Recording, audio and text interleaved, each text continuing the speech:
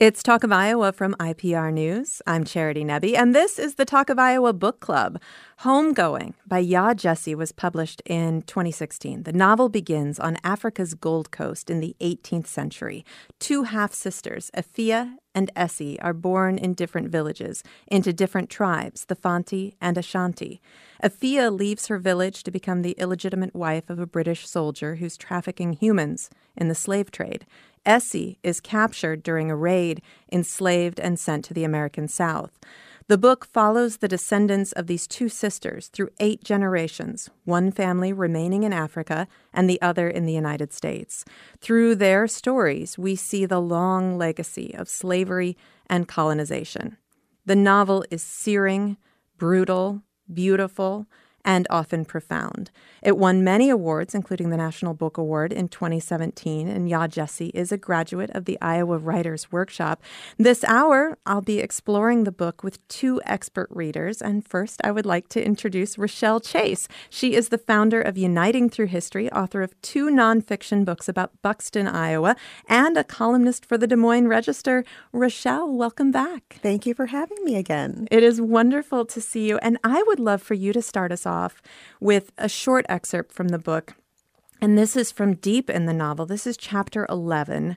Yaa is a history teacher in Ghana around 1950, and he has a terrible burn scar on his face. On the first day of class, he asks his students to share the stories they've heard about his scar, and then he turns that into a lesson about the history that we're taught. Would you read that for us? Of course. Whose story is correct? Yaa asked them. They looked around at the boys who had spoken, as though trying to establish their allegiance by holding a gaze, casting a vote by sending a glance. Finally, once the murmuring subsided, Peter raised his hand. Mr. Agiyukum, we cannot know which story is correct. He looked at the rest of the class, slowly understanding. We cannot know which story is correct because we were not there. Yaa nodded. He sat in his chair at the front of the room and looked at all the young men. This is the problem of history. We cannot know that which we were not there to see and hear and experience for ourselves. We must rely upon the words of others. Those who were there in the olden days, they told stories to the children so that the children would know, so that the children could tell stories to their children, and so on and so on. But now we come upon the problem of conflicting stories. Kojo Narko says that when the warriors came to his village, their coats were red. But Kwame Adu says that they were blue. Whose story do we believe then? The boys were silent. They stared at him, waiting. We believe the one who has the power. He is the one who gets to write the story. So when you study history, you must always ask yourself, whose story am I missing? Whose voice was suppressed so that the story could come forth? Once you have figured that out, you must find that story too. From there, you begin to get a clearer, yet still imperfect picture. The room was still. The birds on the ledge were still waiting for their food to come, still crying for their mother. Yaa gave the boys some time to think about what he had just said, to respond. But when no one did, he continued. Let us open our textbooks to page. One of the students was coughing. Yaa looked up to see William with his hand raised. He nodded at the boy to speak. But, Mr. Ayugokum, Sa, you still have not told us the story of how you got your scar. Yaa could feel all the boys directing their gazes towards him, but he kept his head down. He resisted the urge to put his hand up to the left side of his face, feel the raised and leathery skin there with its many ripples and lines that, when he was still just a child, reminded Yaa of a map. He had wanted that map to lead him out of Edwiso, and in some ways it had. His village could hardly look at him and had collected money to send him to school so that he could learn, but also, Yaa suspected, so that they would not have to be reminded of their shame. In other ways, the map of Yaa's scarred skin had led him nowhere. He had not married. He would not lead. Edwiso had come with him. Yaa did not touch his scar. Instead, he set his book down carefully and reminded himself to smile. He said, I was only a baby. All I know is what I've heard. That is Rochelle Chase reading an excerpt from the novel Homegoing by Yaa Gyasi. And we'll talk more about that passage. And for me, it feels very much like the thesis of the entire novel. But we'll talk more about that later. Rochelle, tell me a little bit about your first encounter with this novel, because this was the second time that you've read it. Yeah, I think I had read or started the audiobook several years ago. And so when you said, okay, let's read this, I thought, okay, great, it's fine. But I didn't realize how hard it was. It is very emotional. It is very heartbreaking. There's so much in here that to really process and really get. Yeah. And I want to acknowledge that I felt that too. It was also a very difficult novel for me to read, but I want to acknowledge the emotional labor that I asked of you in reading this book, because this is also not just our nation's history, our world's history, but this is also your personal history as well. Mm-hmm. So it's a tough read. So coming back to the book this time, other than it being hard, emotional labor, what was your response? I think it's a great book. I think it's a book that everybody should read, especially when we look at the narrative, the slavery, the story of slavery that is told still today, sometimes in schools. I think it gives a really clear picture, especially when you want to oversimplify, the Africans, they sold themselves. I mean, they sold their people. And I remember as a kid hearing that, like as if that explained it was our fault. But this book deals with complexity. It's not that simple. And I think there's a passage in here where one of the characters, there's so many, I don't remember who it was, had said that it's all of our faults. It's the different tribes, it's the Dutch, it's the British. I mean, this is a complicated issue. So I think that was a big thing that I think definitely spends a lot of time with in the beginning. So you kind of understand some of those complexities. Absolutely. Absolutely. And I think that for those of us who learned this history in school growing up, just the mention of what had happened in Africa was so brief, as if people were snatched from Africa and slavery was just, an American story. Right. And it is a global story. But I thought that she just shed so much light on the colonialism and on how deeply impacted Africa, and this part of Africa particularly, was by the slave trade, and how that continues there just as it continues here. Exactly. I want to bring our second expert reader into the conversation as well. Makiba Lavan is an assistant professor of English at Grinnell College. Makiba, welcome. Hi. Good morning. Thank you for having me. It is wonderful to have you here as well. And this was the first time that you read this novel. Tell me about your reaction. Yes. So this novel has been on my radar since it came out, because I teach African American literature in an African American survey that covers, slavery and early American history. But I had not gotten the chance to read it. And so I jumped at this opportunity to read it because I knew it would be a book that I would probably eventually want to teach. And I totally agree with everything that y'all have said so far. It was an emotional journey. It was rough to read. I feel like it was unnecessary read, though, as you said, Rochelle, because it illuminates not only the institutional structures, but the interpersonal relationships that form those structures. And I think having both of those, in a book that people can read is so important, because we tend to focus on one or the other, right? We tend to say, well, Africans sold their people, so it's, they're just as culpable. We tend to focus on institutional racism, but institutional racism is carried out by people. And so having both of those things, I think, is part of what makes this book so brilliant. Like, you really feel the interpersonal choices that people are making. Mm-hmm. And this is a historical look. It is a historical lesson for a lot of readers. I certainly learned a lot from this book, and it sent me in different directions to, explore different things. And in fact, Yaa Gyasi, I listened to an interview with her, and she said, because she started this novel back in 2009 when she was at Stanford University. She was an undergrad, and she said that she had a line in one of her novels or in one of her journals that just said, "This project is going to take so much research." I mean, it is a deep historical exploration, but Makiba, it's so personal. And that's, I think, one of the beauties of it, because even though we only spend about 30 pages with each one of these characters, I felt like we really care about each one of them deeply. Yeah. Agreed. And you only get the full picture by reading the interwoven stories. And I think that's such a beautiful metaphor for the history that's played out on the pages. Yeah.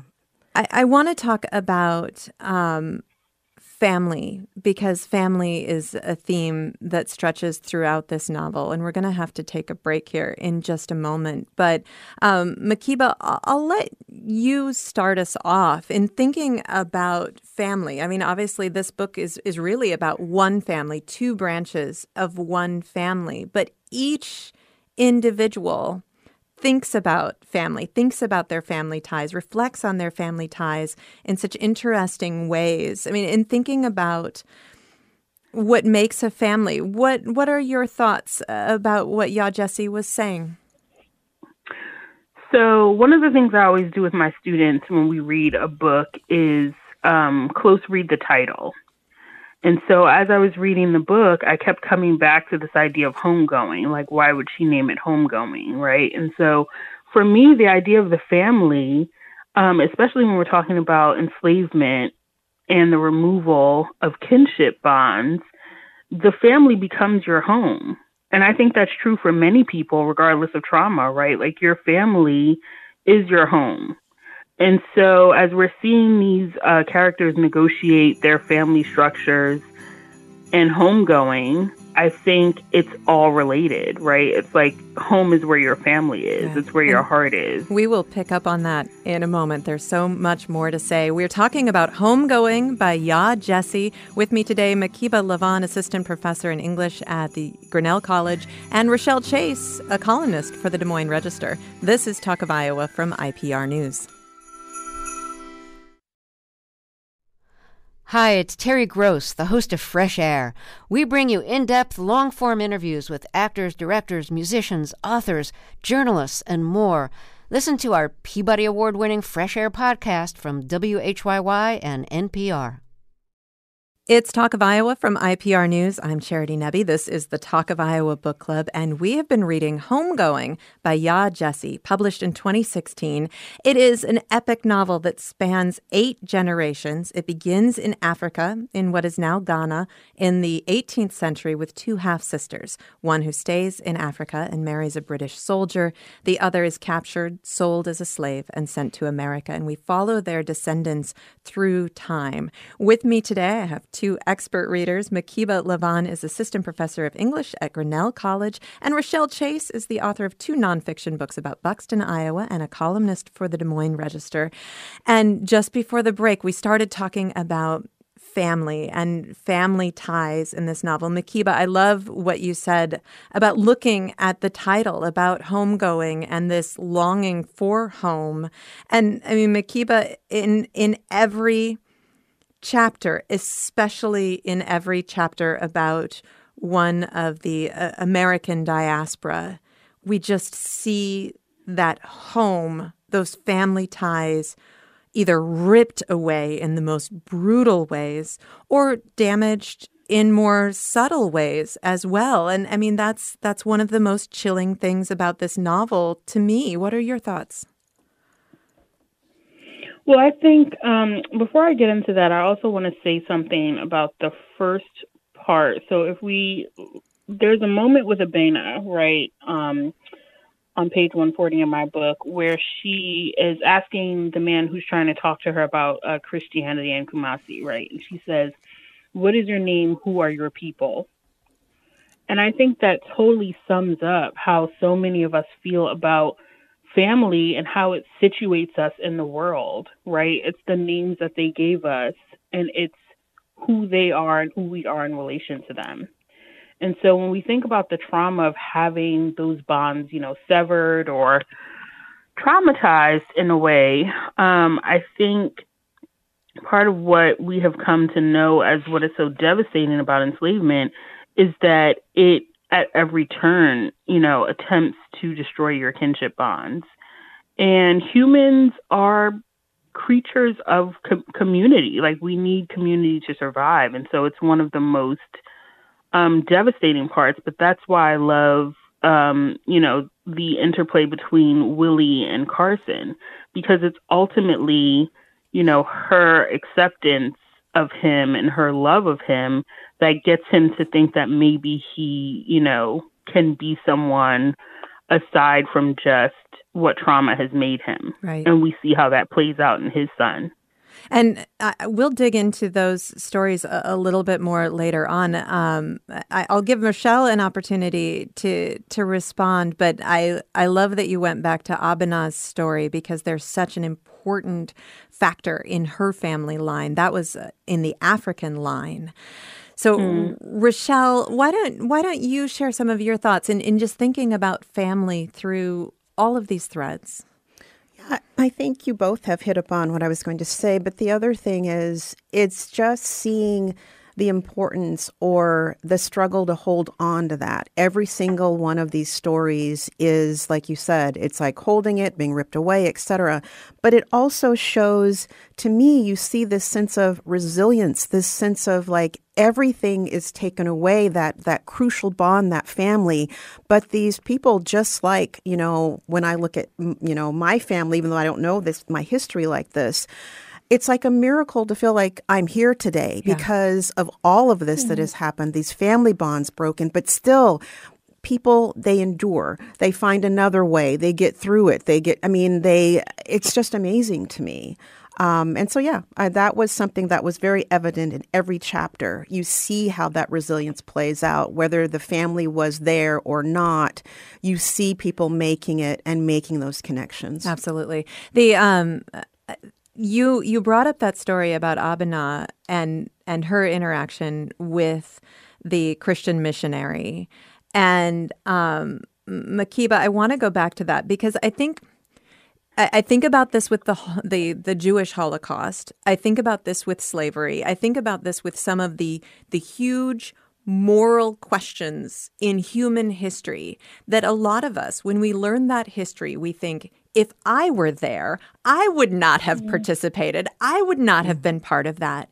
And I feel like this African story, it shows us how the colonizers really systematically destroyed the culture of these tribes. But it also shows us how the influence of slavery tore the families remaining in Africa apart. They still had some of their family structures. They still had some of their tribal structures. But by bringing up Abinah's story, I want to go back one generation. So first there was Afia, and Afia married a British soldier, and her son was Quay. Quay married back into his family's tribe, and his oldest son was named James. And James is working in the family business, which is the slave trade, which is capturing, people from another tribe and selling them to the British. And he falls in love with this woman named Akosia. And she says, I want nothing to do with you because slavery is an abomination. And, I cannot love a man who does this. So he fakes his own death, leaves his family, separates all of his ties so that he can be with the woman that he loves. But Makiba, we see that also came at a tremendous cost for him, his wife, his daughter, and their generations that went on into the future. I felt like that was such a powerful moment that showed us how slavery could destroy family bonds, even among those who remained in Africa. Makiba, what are your thoughts about that? Well, that's one of the things I really loved about this book, because we don't often get this point of view, right? Like the people who are left behind to deal with the losses of their loved ones, or the people who are, aiding in the loss of others' loved ones, and like what they must have struggled with. And so I love that we have a character in James who has decided that he's not going to participate in this any longer. I mean, it takes Akosua eventually becomes his wife to say, I'm not going to, shake the hands of an enslaver. But even in that moment, right, he's like, well, do you shake your own hand, right? We're all complicit in this. Mm-hmm. And so I think that's something that we say today, right? When we talk about racial capitalism, we're all complicit. I think it's often what people say to shut down the conversation of how we can eventually imagine better futures for ourselves. And I think James had that year as he was plotting to sort of get back to Akosua to realize that, it's not enough to just say, I am complicit. How can I then change my level of complicity, right? How can I do something to maybe begin to make amends, or at least set a different path forward for my children? And so he does that. And I find that to be such a courageous decision, to give up everything that he knows and what was essentially a very comfortable life. Mm-hmm. And, to basically spend the rest of his life impoverished, but happy because he is giving his child, a life that's not, for him, coming at the cost of the blood of, people she is related to. Right. Rochelle? Yeah, and I think also when you see just to carry that a little bit further, when you see the bad luck in theory that he's experiencing, with the crops and such, and you think that, okay, this person would be beaten down, or he feels like, oh, I should have not had this life, etc. There was a line there where he, again, expresses this sense of, but I did this myself. I had control of my destiny. I did this. And there's this sense of pride that even though things may not be going well, which I think, Makiba, is what you're saying as well, it's this sense of pride that, I chose this. Mm-hmm. And I was so moved by him because he was that person who was, who made the stand and said, no, I won't do this anymore. Of course, would he have ever done that without Akosua? Probably not. Yeah. So she was also the woman who made that stand, which is beautiful. I was going to say, I saw the same thing in Sam when we jumped to, Essie's side. Yeah, so this is the American side. There are lots of names and people to keep track of. But go on, Rochelle. Where Sam was, the person who had the most recent experience, with Africa. And so he comes and he's enslaved and he's holding on to that. He's like, I am not going to let go of my identity. I'm not going to let you, beat this out of me. And he went through horrific experiences trying to do this. And also with his wife, who was Ness. Yes. Setting their child free when they run away. And of course, then he dies in a horrible way. But my point is that he was another one that I felt the sense of admiration that he's holding on to that despite all costs. I'm going to hold on to this. And it really made me wonder, when you talk about colonialism and you talk about the way in which, enslavers, it's this process. It's a systemic process where you take people's ties, you take their identity, you take their culture, you take all of this away, you treat them horribly, you torture them. I mean, it's like beating someone down so they're afraid to, do anything. The point that makes me wonder, though, when you see all this pride that these people have in their culture before, if that had been in effect, if that hadn't been taken away during slavery, we would be dealing with an entirely different story, a different outcome of slavery today.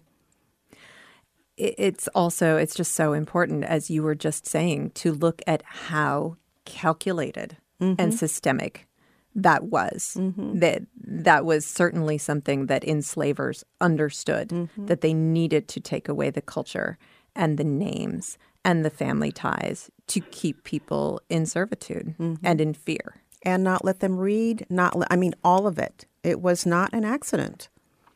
Yeah, absolutely. None of it was an accident. So looking at the American side, we kind of walked through a lot of the African side, looking at the American side. So we start with Essie and then her child, Ness. And Ness thinks about her mother and just the incredible sadness that her mother always carried with her. And that was what she was known for never smiling. And Ness's name, that's where we really start to, I don't know, I feel like we start to see the importance of names and how they are taken from so many individuals. We see Ness's name came from the first English words that her mother ever agreed to say. It was goodness and then became Ness. But then we see Kojo. Kojo is the child of Ness and Sam. And I feel like every person I've ever talked to who's read this book has a different character that they connect with most powerfully. Kojo is that person for me. Kojo Freeman, he's the child of Ness and Sam. He was taken by someone who basically was on the Underground Railroad. He made it to Baltimore, and he had a life and a wife and a family, and he had a job and was so successful at building this world. And he was such a good father. And, he did all the things that he wished that had been part of his life when he was growing up. And then the Fugitive Slave Act came along. And although it seemed like he and his wife, who was born into freedom, should be safe, they were not. And his wife was ripped away. She was kidnapped. She was sold back into slavery. She was pregnant. And she killed herself, but they ripped that child from her womb and he grew up. So he's the connection as the generations go on. And I just felt like that chapter was, every chapter shows you how destructive this culture, how cruel and destructive and calculated this culture was. But that, for me, that was the chapter that just, I almost couldn't make it through. I stopped for several days. The first time I read that, I just couldn't finish that chapter. And that was just so much. And I'm sorry, I don't even know where I'm going with that. Rochelle, that chapter was the one of all the chapters that broke me. And there are a lot of hard things in this book. Yeah. So for you, was there a story like that? I don't know if I can pick one story. I don't know. I honestly don't think I can pick one. Yeah. How about you, Makiba? I was thinking about that as y'all were talking, but can I actually just say something about Kojo and Anna's story? Yeah. Because I feel like it's so emblematic of how racial capitalism works. The interesting thing, and I'm so glad that Yaa Gyasi made this point, the interesting thing about their story is that Anna was the one who was free, right? Like, she had actual freedom papers. And in the end, it did not matter. Yeah. Enslavers saw a pregnant woman. Her being pregnant is probably the thing that actually drove them to kidnap her. Because it's like, oh, 2 for the price of 1, right? Pregnant women were, high commodities. And so it's so emblematic of how everything in the society is set up to capture you. No one is safe. Nothing that you can do, as long as these structures are in place, is going to be the thing that saves you. And we see that, in future generations with the mines and the convict leasing and all that. But I thought it was such a brilliant choice to make the woman who is supposedly free, right? The person who gets sold. Because what we know about the Fugitive Slave Act of 1850 is that it basically just gave white people the opportunity to snatch any Black person that they saw on the street, and sell them to slavery. That's how we get 12 years a slave. Right. It's so many actual stories, people's lives, came about in this way. And so if we have these structures in place, no one is actually free. Slavery is supposedly over, but then we get convict leasing, right? Yeah. We had sharecropping. Yeah. We get, mass incarceration, which is what we have today with the whole loophole in the 13th Amendment. So I think it's so important. This is a historical narrative, but it's so important to make those connections to the things that we see today with what Saidiya Hartman calls the afterlives of slavery. These structures are still in place. Yeah. And this is a novel. These are fictional stories, but any one of these stories could be true. And many of them were based on true stories, on people that Yaa Gyasi had researched. Of course, a lot of this historical record was also lost because nobody was keeping it. And we're going to take a break. And then, Rochelle, you get to say what you want to say. We are talking about the book Homegoing by Yaa Gyasi, published in 2016. It is a novel that spans 8 generations. It begins in Africa with 2 half-sisters. One stays in Africa. The other is enslaved and sent to America. Our expert readers are Rochelle Chase. She is a columnist for the Des Moines Register, and Makiba Lavon, assistant professor of English at Grinnell College. This is Talk of Iowa from IPR News.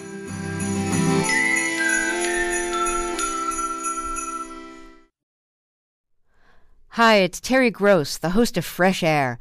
We bring you in-depth, long-form interviews with actors, directors, musicians, authors, journalists, and more. Listen to our Peabody Award-winning Fresh Air podcast from WHYY and NPR.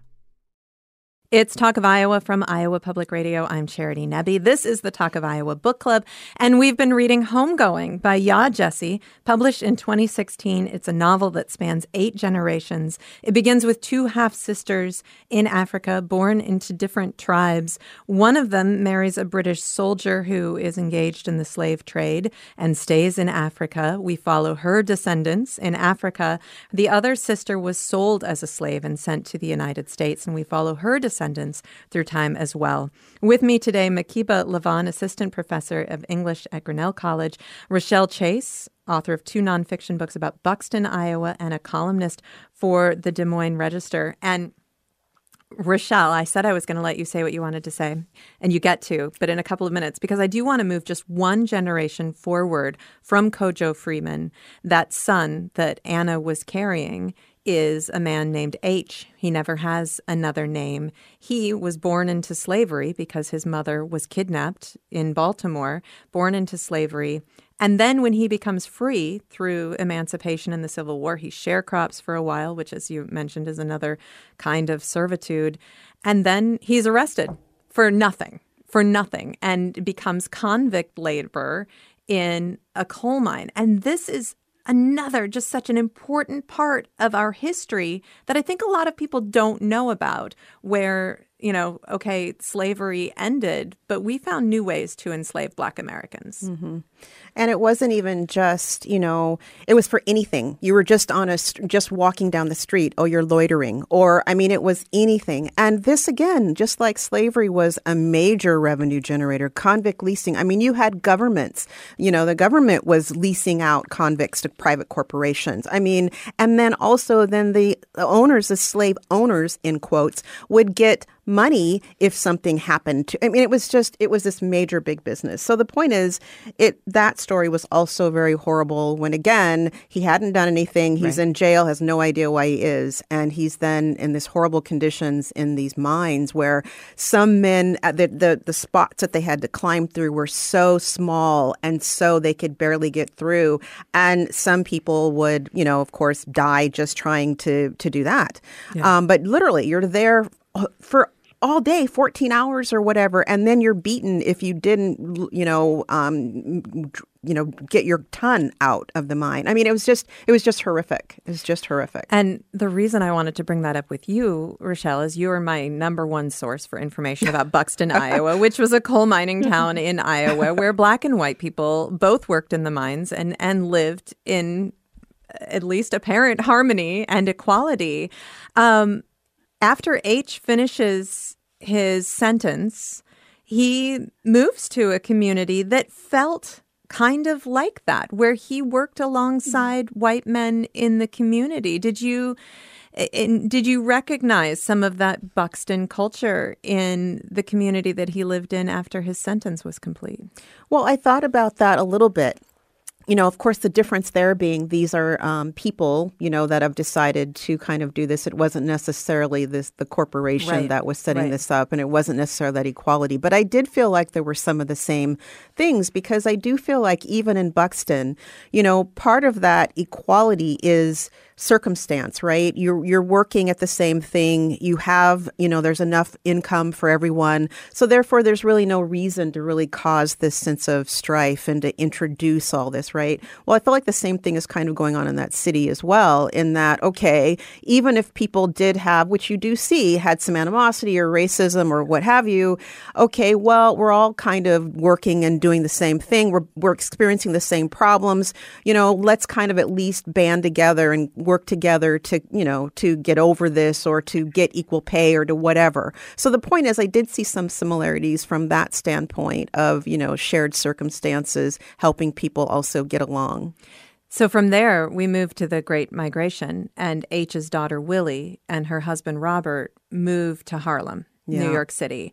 And it felt like with H's story, we were making progress. Things were getting better. And then we see the intense racism and segregation in Harlem, in New York City. And I know that that's what you wanted to talk about, the barriers that Willie encountered.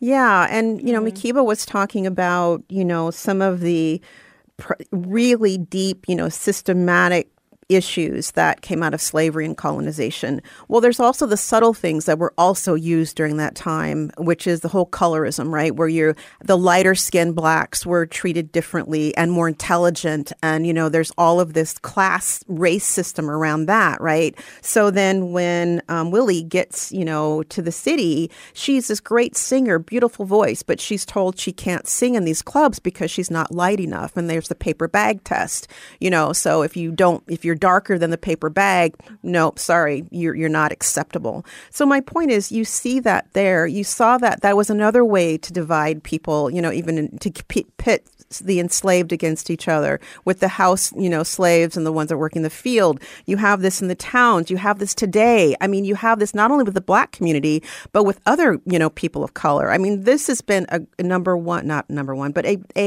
very divisive factor to keep races within themselves, pitted against one another. Yeah. And you see that in her story. And you see her seeing her husband passing for white on the street, and he doesn't acknowledge her. So I'm sorry, Makiba, you probably want to say something. No, listen, I'm so glad you brought it to that scene, because that was the one that made me want to fight. Like, I wanted to hit something. Yes. It was so unbelievable. Like, it was so unbelievable. Like, the idea that, first of all, the scene in the bathroom was just... Right. This was a scene in the bathroom of a jazz club. Goodness. And we're not even going to explain the whole thing that happens there. But this is an opportunity where Willie discovers that her husband has been passing, and he is hanging out with white guys who are mistreating Black women. Yeah, like for fun. Yeah. And so the way that Ya Jessie builds the scene up is just so brilliant, because we see Willie, the closest she can get to her dream of singing in these jazz clubs is cleaning it. Yeah. And she's seeing how these white men are treating, the women, and she's thinking, well, maybe this is for the best. And then she runs into her own husband that she doesn't recognize in this bathroom because he's passing. Yeah. And then we see 4 years later, she is at the sort of the border of where, Black people can feel comfortable in Harlem.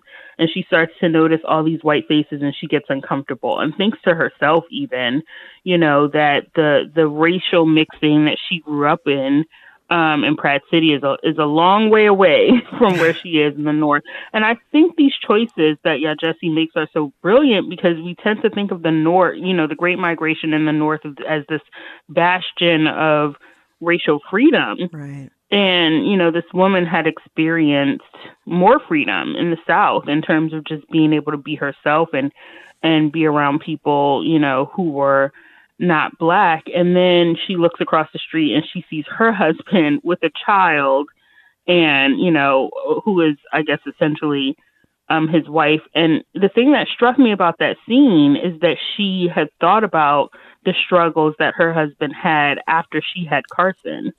Right. And then he seems to be sort of lovingly taking care of this white child that he has with this woman that he marries. Right. Yeah. And then they smile at each other. And I just don't, I really want to ask Jessie what she was trying to convey there, because I just don't get it. It's like this man abandoned you and your child, and you forgive him, sure, but like, what is he smiling about? That is a really good question. That is a really good question. Well, and so the next step is Carson, that son, Sonny, and we have such high hopes again for Sonny, and he is just beaten down in so many ways and sucked into the drug culture. And it's so heartbreaking. But there's this amazing paragraph that I just thought was so just on the nose. For Sonny, the problem with America wasn't segregation, but the fact that you could not, in fact, segregate. Sonny had been trying to get away from white people for as long as he could remember, but big as this country was, there was nowhere to go. And that hit me over the head with a hammer, for sure. Yeah. I'm so glad you read that part, because I always tell my students this, and they're so flabbergasted. I'm like, the fight against segregation was not just for Black people to be next to white people. Mm-hmm. White people have the resources. It was an issue of resources. Yeah. And so it's not like, oh, we want to move into your neighborhoods, we want to be where you are. It's like, we want to have the resources, and this is the only way to do it. Right. We want to live. We want to thrive. We want to be citizens. Yeah. Well, and even when we did have our communities, still we were not, and they were thriving, then you still have that white influence coming into that city to tear it down or to regulate it or to, in the worst case, lynch and burn it. I mean, so again, you can't get away, even when you are segregated and you are thriving. Mm-hmm.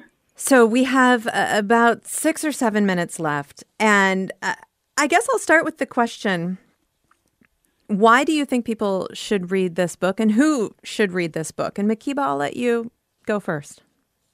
I think Rochelle should take this one. I feel like I've just spoken a lot. Go ahead, Rochelle, you go. I think everyone should read this book because it kind of goes through the Black experience from start to finish. And I'm not saying that's everybody's experience, but I'm saying it gives you an idea. It also, again, gives you the reality of slavery, the complexity of it, and not the watered down version that you're taught.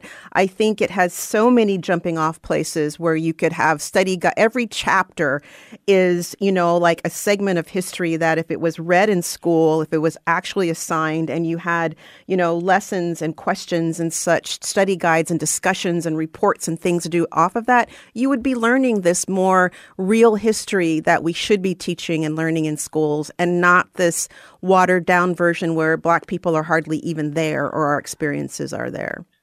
Makiba?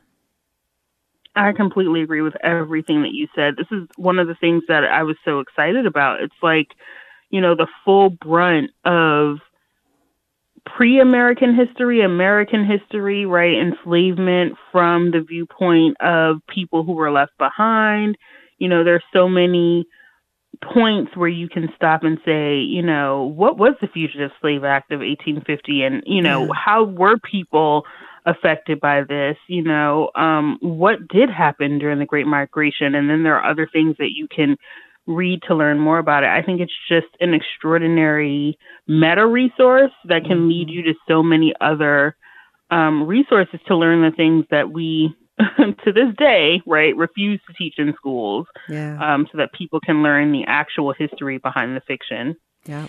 When I first read this book, and there's this wonderful part of the book toward the end where Marjorie, who's the final female character from this African line, she's now in the United States, and she's interacting with her favorite high school teacher. And her teacher is asking her about reading The Lord of the Flies. And Marjorie says she likes the book. And she said, but do you feel it inside you? And Marjorie didn't with that one. But, this book, I felt it inside me. And I read it and I was like, every person should read this book. Yeah. But in particular, honestly, every white person should read this book. And I know I asked 2 Black women to read this book and come and talk about it with me today because I felt like your voices needed to be amplified on this subject. But this is our nation's history. It is our world history. It is all of us. It is our history together. And I read this book before the murder of George Floyd. And then I read it again just now. And there is a moment in the second chapter of the book after Essie has been kidnapped and is being sold into slavery where one of the soldiers kneels on her neck. And just the parallels just floored me.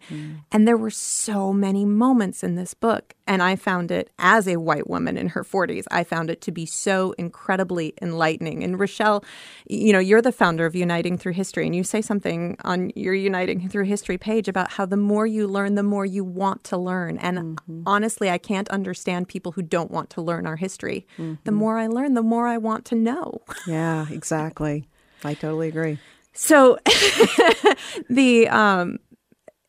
it feels like such an important book for people to read, but we are at this moment where it feels like, although, Oprah told everybody to read this book, and so a million people did, because that's what happens when Oprah says to read it. It feels like it's a subject that a lot of people want to label and discredit. Do you feel, Rochelle, that there's value in reading a fictional account, maybe as opposed to trying to dive into a history book with a subject like this? You mean instead of? Yeah. You mean for those people that are resisting? Or for anyone? Well, I think, because it's fictional, but it isn't. So it's like, if it's a matter of, I'm not going to read anything or I'll read this book, yes. But I think yes, people should read this because it is still history. And you can, like we've talked about, Makiba and I both, it's like then you jump off and you can get the details. Yeah. And Makiba, you talked about wanting to teach this. I can imagine. Oh, absolutely. So many. I mean, it'll be a foundational text because there's so many parts that you can get at. I mean, and to your question about, reading fictional depictions, right? Like, I always think of Toni Morrison, Beloved, and her just sort of coming across the story of Margaret Garner and her killing her kids so that they wouldn't be enslaved alongside her, right? Yeah. And using that as the impetus to write Beloved. Yeah. It's, the history is there. Yep. But it gives you such a personal way into that history. It gives you a way to feel it. Exactly. For it to become a part of you in a way that I think the history books that we have read from with, the one paragraph during Black History Month or what have you, just probably won't do. Yeah. You feel it inside you. Exactly. Makiba Lavon, thank you so much for reading this book and for sharing your ideas with us today. Thank you. Makiba Lavon is an assistant professor of English at Grinnell College. Rochelle Chase, thank you so much. Thank you. Rochelle Chase is the author of 2 nonfiction books about Buxton, Iowa, and she's also a columnist for the Des Moines Register. This episode of Talk of Iowa was produced by Caitlin Troutman. Our show is also produced by Danny Gear and Samantha McIntosh. I want to say thank you to Prairie Lights Bookstore in Iowa City for providing books for our readers. This is Talk of Iowa. I'm Charity Nebbe.